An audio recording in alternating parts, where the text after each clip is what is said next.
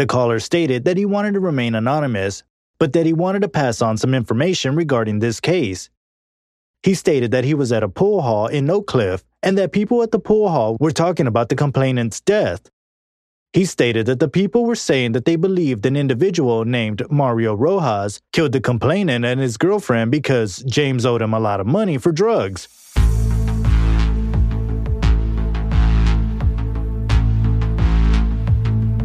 When this thing goes to court and trial, I have one shot and one opportunity to be not guilty, or I go to prison and death row. That's the reality of it. We have busted alibis. We have caught people in lies. This is just insane because everybody's pointing the finger at somebody else. You just don't hear every day walking in somebody's house, they're going to take the plastic out and pop somebody. So he could get the execution date pretty much any day? Yeah. There's no impediment. This is Cousins by Blood. Episode 28, Oak Cliff. On the southwest end of Dallas lies Oak Cliff. There turned out to be multiple reasons this neighborhood needed to be looked into. According to Ivan, there was a connection between James and Oak Cliff beginning in the early 90s. Ivan wrote me this in a letter. During the summer of 1991, James had started purchasing his cocaine from the Oak Cliff area of Dallas. I specifically remember the summer because it was my last year at Plano Senior High School. While hanging out that particular summer, I remember James telling me that he had scored a new coke connection in Oak Cliff.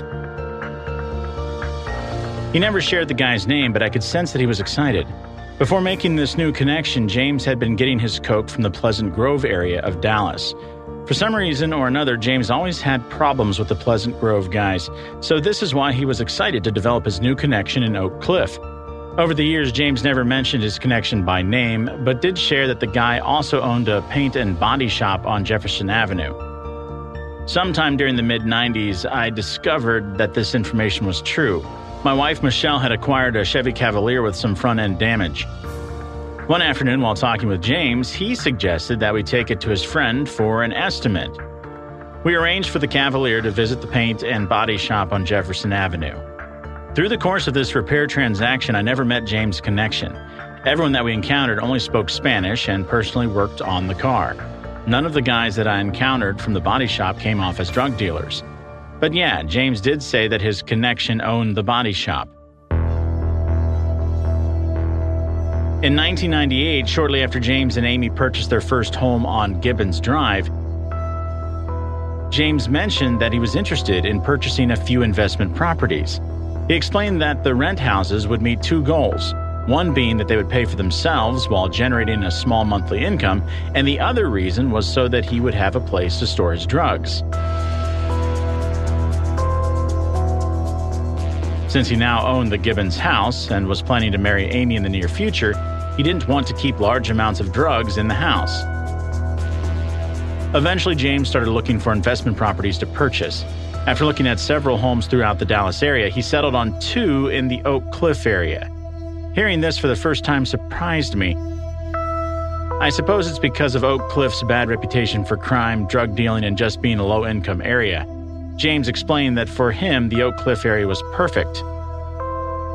The two rent houses were near each other, and as his shipments arrived, they wouldn't have very far to travel. Shortly after James purchased the two rent homes, a refurbishing team was sent in. Once the homes were ready, he leased them out. Based on two of my conversations with James, I was under the impression that his drugs were being stored at one of the rent houses. I thought this because one afternoon while having lunch with James, we stopped by one of the rent houses to confirm that his drugs were safe and secure. On that day, the rent house with the drugs wasn't being leased at the time, so I believed that the tenant of the other rent house was overlooking things for James. Unless, of course, James had someone else watching over the rent house with his drugs. As far as I know, the Dallas Police Department failed to investigate this as well. But yeah, from 1991 up until the day of the murders, James purchased his drugs from Oak Cliff. I'm still in the process of locating that paint and auto body shop on Jefferson that Ivan says James' coke connection owned. We'll get back to that. Let's dig into those rent houses, as Ivan thought that that's where James' drugs were being stored, which could explain why no large quantities of drugs were found in James and Amy Kitchen's house. James' two rent houses were located on West 12th Street in Oak Cliff. They were both brick, single-story homes right beside each other. Now, in a police statement and at trial, Amy Kitchen's dad, Jerry Kitchen, stated that before having dinner on November 3rd with James and Amy, they all stopped by the rent houses. James was there to pick up the rent from the rented unit. Jerry Kitchen testified that he went into the other unit that was vacant. He said that James went next door with a receipt book and came back with the unit's rent money, which he believed to be about $800 in cash. Shortly after that, they left, and then Jerry Kitchen, Amy Kitchen, and James went to El Ranchito, a Mexican restaurant in Oak Cliff, and had dinner, which turned out to be James and Amy's last meal. I wanted to know more about these rent houses, so I reached out to the tenants in 2000 to see what they could remember. A Hispanic couple had rented one of the homes about 2 months before the murders. At trial, the father testified about James picking up the rent that night and that the other unit was vacant. But what's interesting is when I spoke to the daughters of the family, who would now be in their 40s, they both say they remember people coming and going from that vacant unit who did not appear to be working on the house. But it's been so long ago, they can't remember a description of the people other than Hispanic males in their late 20s to early 30s, nor can they remember any vehicles. So, although curious, at this point in the investigation, I found no evidence that drugs were being stored in the vacant rent house. And because of its reputation of being a rough area, I wondered if a separate piece of evidence stemmed out of Oak Cliff as well. There seemed to be a gang implication that came about after James and Amy's murders. You see, there were notes left on multiple cars at James and Amy's wake. The notes just had 4 words, written in what would best be described as a gang font. The notes read, "King Tone, James lives." I wondered what these notes meant and why they were left outside of James and Amy's wake. Through a third party, these notes were sent to a former detective in the Dallas PD gang unit. The detective stated that the first 2 words on the note, King Tone, was the name of the former head of the Latin Kings. But according to the gang unit detective, in Dallas, there isn't a large influence of any Latin kings. Also in the notes, drawn within the S's of James and lives, there were 3 dots that formed a triangle pattern. The gang unit detective stated that the 3 dots are common with both true gang members and wannabe gang members. They mean, quote, "my crazy life," unquote. And he said the 3 dots are not unique to the Latin Kings. You can see a picture of these notes on our website and social media pages. So were these notes some kind of indication of gang or Latin King involvement in the murders? Or perhaps some kind of gang respect shown to James after his passing? I don't know, but someone left these, and there must have been a reason why. So please check out these notes on our social media pages and website. I'm still looking for more information. Someone knows what they represent. But the main reason this Oak Cliff connection needed to be investigated was because that was the neighborhood in which the anonymous tip came out of. This was the report from a phone call made to Dallas PD on November 5th, 2000, one day after the bodies were found. The caller was a Hispanic male, possibly in his 20s to 30s, with a good command of the English language. The caller stated that he wanted to remain anonymous, but that he wanted to pass on some information regarding this case. He stated that he was at a pool hall in Oak Cliff and that people at the pool hall were talking about the complainant's death. He stated that the people were saying that they believed an individual named Mario Rojas, Latino, male 40s, killed the complainant and his girlfriend because James owed him a lot of money for drugs. The caller stated that he never was told how much the complainant owed Mr. Rojas, only that it was for the white stuff, which he knew to mean cocaine. The caller stated that Mario Rojas, a major drug dealer, and has several younger sons that may be in the business as well. He stated that he usually drives around in limos and is from the Oak Cliff area of Dallas. He usually hangs out in the area of Texas Avenue.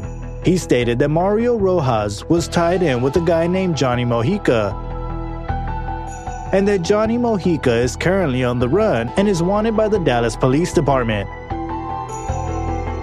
He stated that since Johnny Mojica started running, Mario Rojas moved up in power within the organization. It actually didn't take very long to find someone in Oak Cliff who knew Johnny Mojica, the guy that the anonymous tip said was tied in with Mario Rojas. To maintain the anonymity of this and upcoming Oak Cliff informants, a transcript from these phone calls will be read by an actor, as well as any identifying information will be omitted.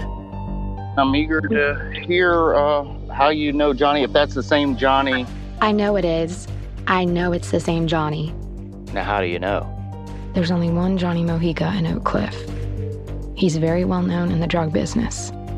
When I was younger, in the 90s, I frequented all of the Mexican bars.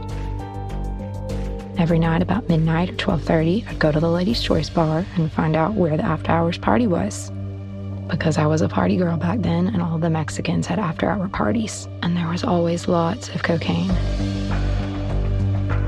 They'd line the whole bar up with cocaine, as long as the bar was. It was fun for a while, but it didn't turn out so pretty, I'll tell you that. But that's how I know Johnny Mojica. He was well known in Oak Cliff. He would be in his 60s now, and he's with a girl that owns a Mexican restaurant on Harry Hines. Johnny Mojica used to be in the Mexican restaurant bar business some.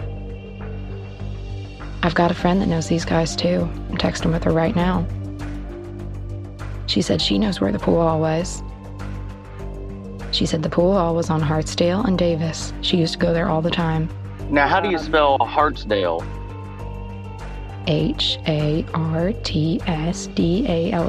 I don't know if it's still there. I texted my friend. She'll get right back to me. My friend doesn't want to talk to you, but she knows all these people. I know Johnny Mojica. I don't know Mario Rojas. Mojica was a player, okay? He was a player with the women, the money, the gold, the jewelry, the cars. He was a player.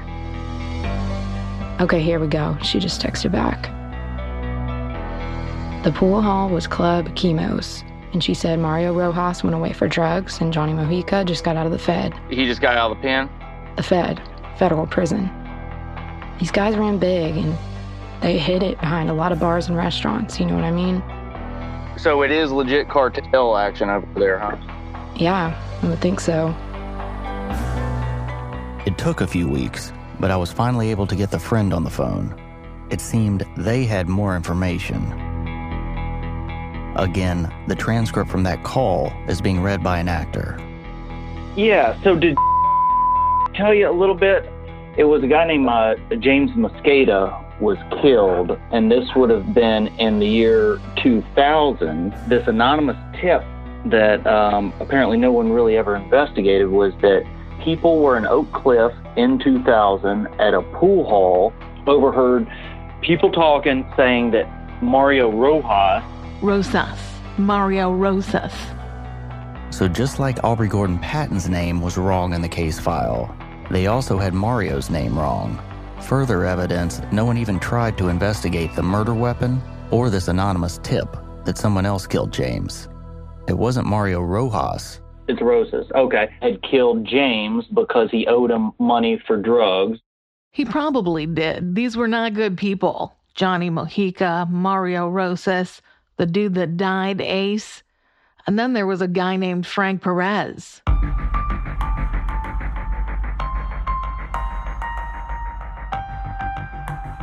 Now, what was his name? Frank Perez. Frank Perez. That's who you need to talk to. Just like Gambino's name dropped out of thin air, so did Frank Perez's name in Oak Cliff.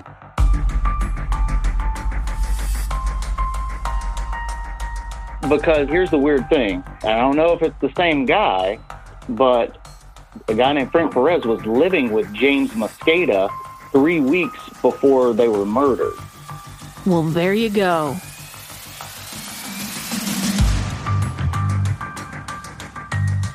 Now, what do you know about Frank Perez? He was a popo. He was a police. He busted these people. Now, how do you know he was a popo? He was a police. I know he is.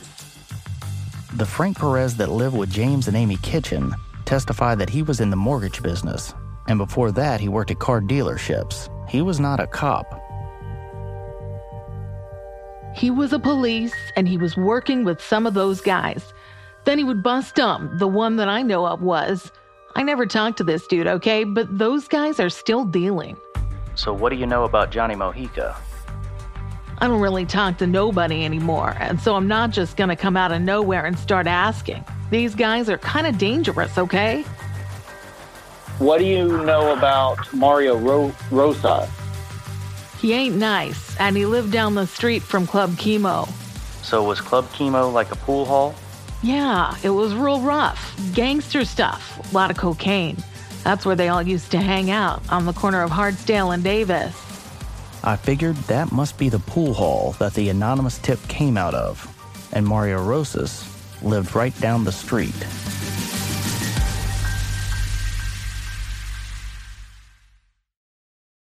Hi, I'm Daniel, founder of Pretty Litter. Cats and cat owners deserve better than any old-fashioned litter. That's why I teamed up with scientists and veterinarians to create Pretty Litter. Its innovative crystal formula has superior odor control and weighs up to 80% less than clay litter. Pretty Litter even monitors health by changing colors to help detect early signs of potential illness. It's the world's smartest kitty litter. Go to prettylitter.com and use code SPOTIFY for 20% off your first order and a free cat toy. Terms and conditions apply. See site for details. This episode is brought to you by Shopify. Whether you're selling a little or a lot, Shopify helps you do your thing, however you cha-ching. From the launch your online shop stage, all the way to the we just hit 1 million orders stage. No matter what stage you're in, Shopify's there to help you grow. Sign up for a $1 per month trial period at shopify.com/special offer, all lowercase. That's shopify.com/special offer. So was Johnny Mojica bigger than Mario Rosas, or was Mario bigger than Mojica? They were buddies, like brothers. They were probably in it together, okay? Find Frank Perez. He was some kind of cop around there. Find Frank Perez.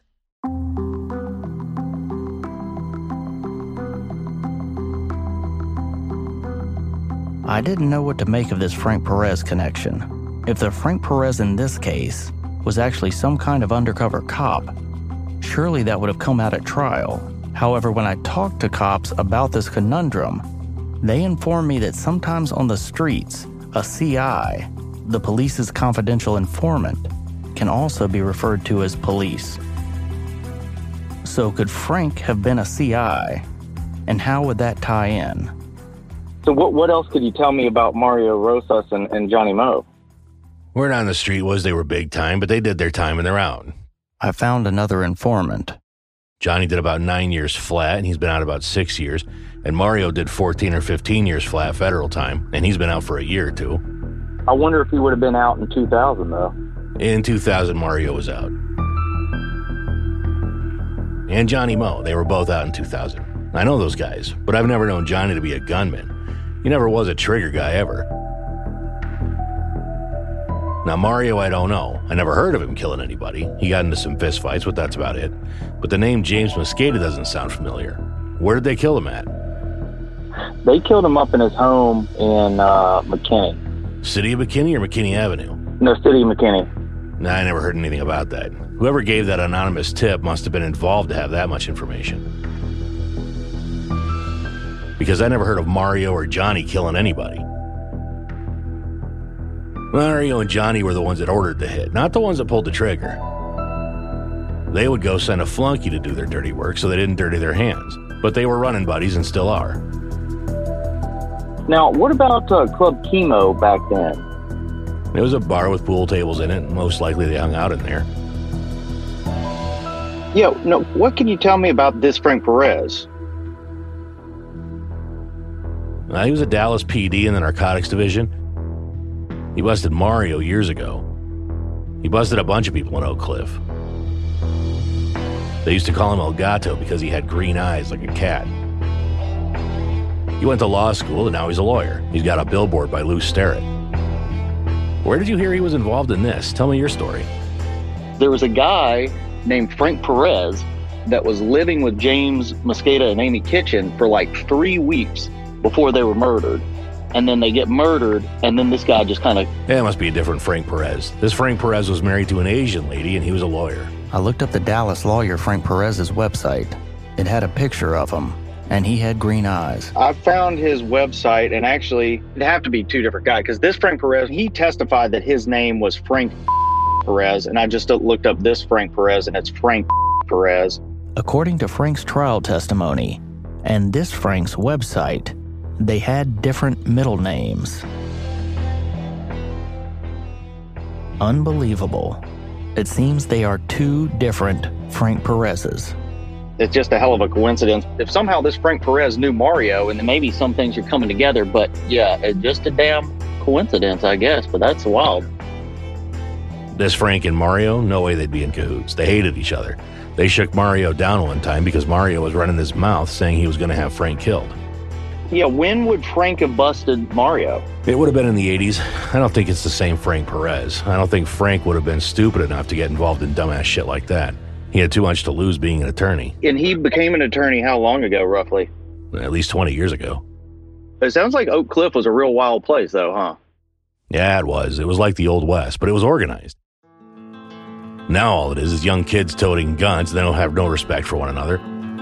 Back then, everyone had their own little entourage, but they respect each other and each other's territory. But now they're doing shady shit. They're killing people to rob them. Hey, you want a kilo? Okay, let me get it for you. And act like they're going to score the kilo for them and rip the guy off and not deliver nothing to him. They do bogus shit like that. That's South Dallas crap. It's a whole different generation now, man. Well, let me ask you, what about the Latin Kings? Were they big in Oak Cliff? I heard of them. They had the Oak Cliff Vagos. I don't know, because I never knew much about the gang crap. So Mario and Mojica, they weren't really into the gang crap? No, they weren't into gangs. They were organized. They were just guys that were connected. They were connected big. There's not anybody crazy enough. Even if someone knew what you're talking about, they'd probably say, hell no, I'm not going to testify, because they might be the next on the list.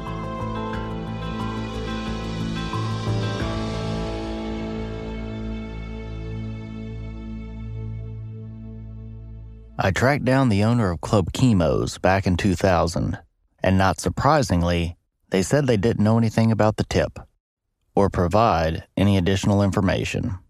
But this anonymous tip had a lot of details. Mario Rosas and Johnny Mojica were confirmed to be in the drug business, so this tip didn't just come out of thin air. Someone thought Mario was connected to these murders. And as opposed to a regular private investigation, this is where a podcast investigation can be beneficial. At this point, I'm putting the anonymous tip, the gang notes, and the information about the body shop out there, and asking for anyone with additional information. Your identity will remain anonymous. You can find this information on our website and social media pages. As I said at the beginning of the episode, I'm still in the process of locating the auto body shop that Ivan says James Coke Connect owned. Ivan says it was on Jefferson Avenue between I-35 and El Ranchito. the restaurant of James and Amy's last dinner. So that's on Jefferson between I-35 and North Llewellyn Avenue. In the late 90s, Ivan remembered the body shop being in a 3-story building on the south side of Jefferson. If anyone has any information on any of these, you can contact me at cousinsbybloodpodcast@gmail.com. And I know if Ivan did commit these murders, this would be all for naught.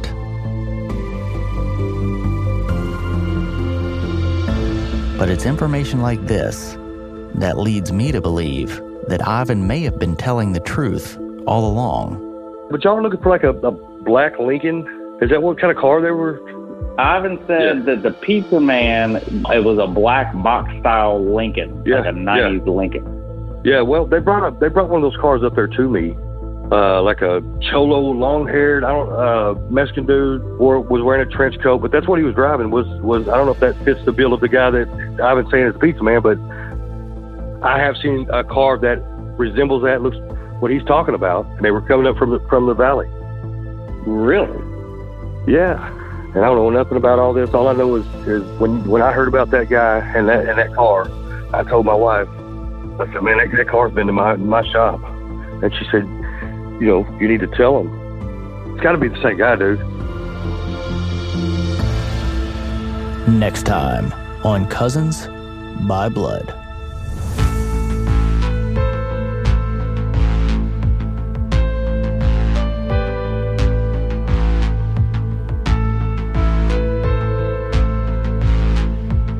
To find out more about the case and to see pictures, check out the website at cousinsbybloodpodcast.com and follow us on Facebook, Instagram, and Twitter. Ivan's Letter, read by Ryan Freed. The Anonymous Tip, read by Dale LaFuenta. Informant 1, read by Gabrielle Ragland. Informant 2, read by Susie Dryden. Informant 3, read by Randall Strew. Mixing and mastering by Jody Abbott. Thank you for listening, and stay tuned.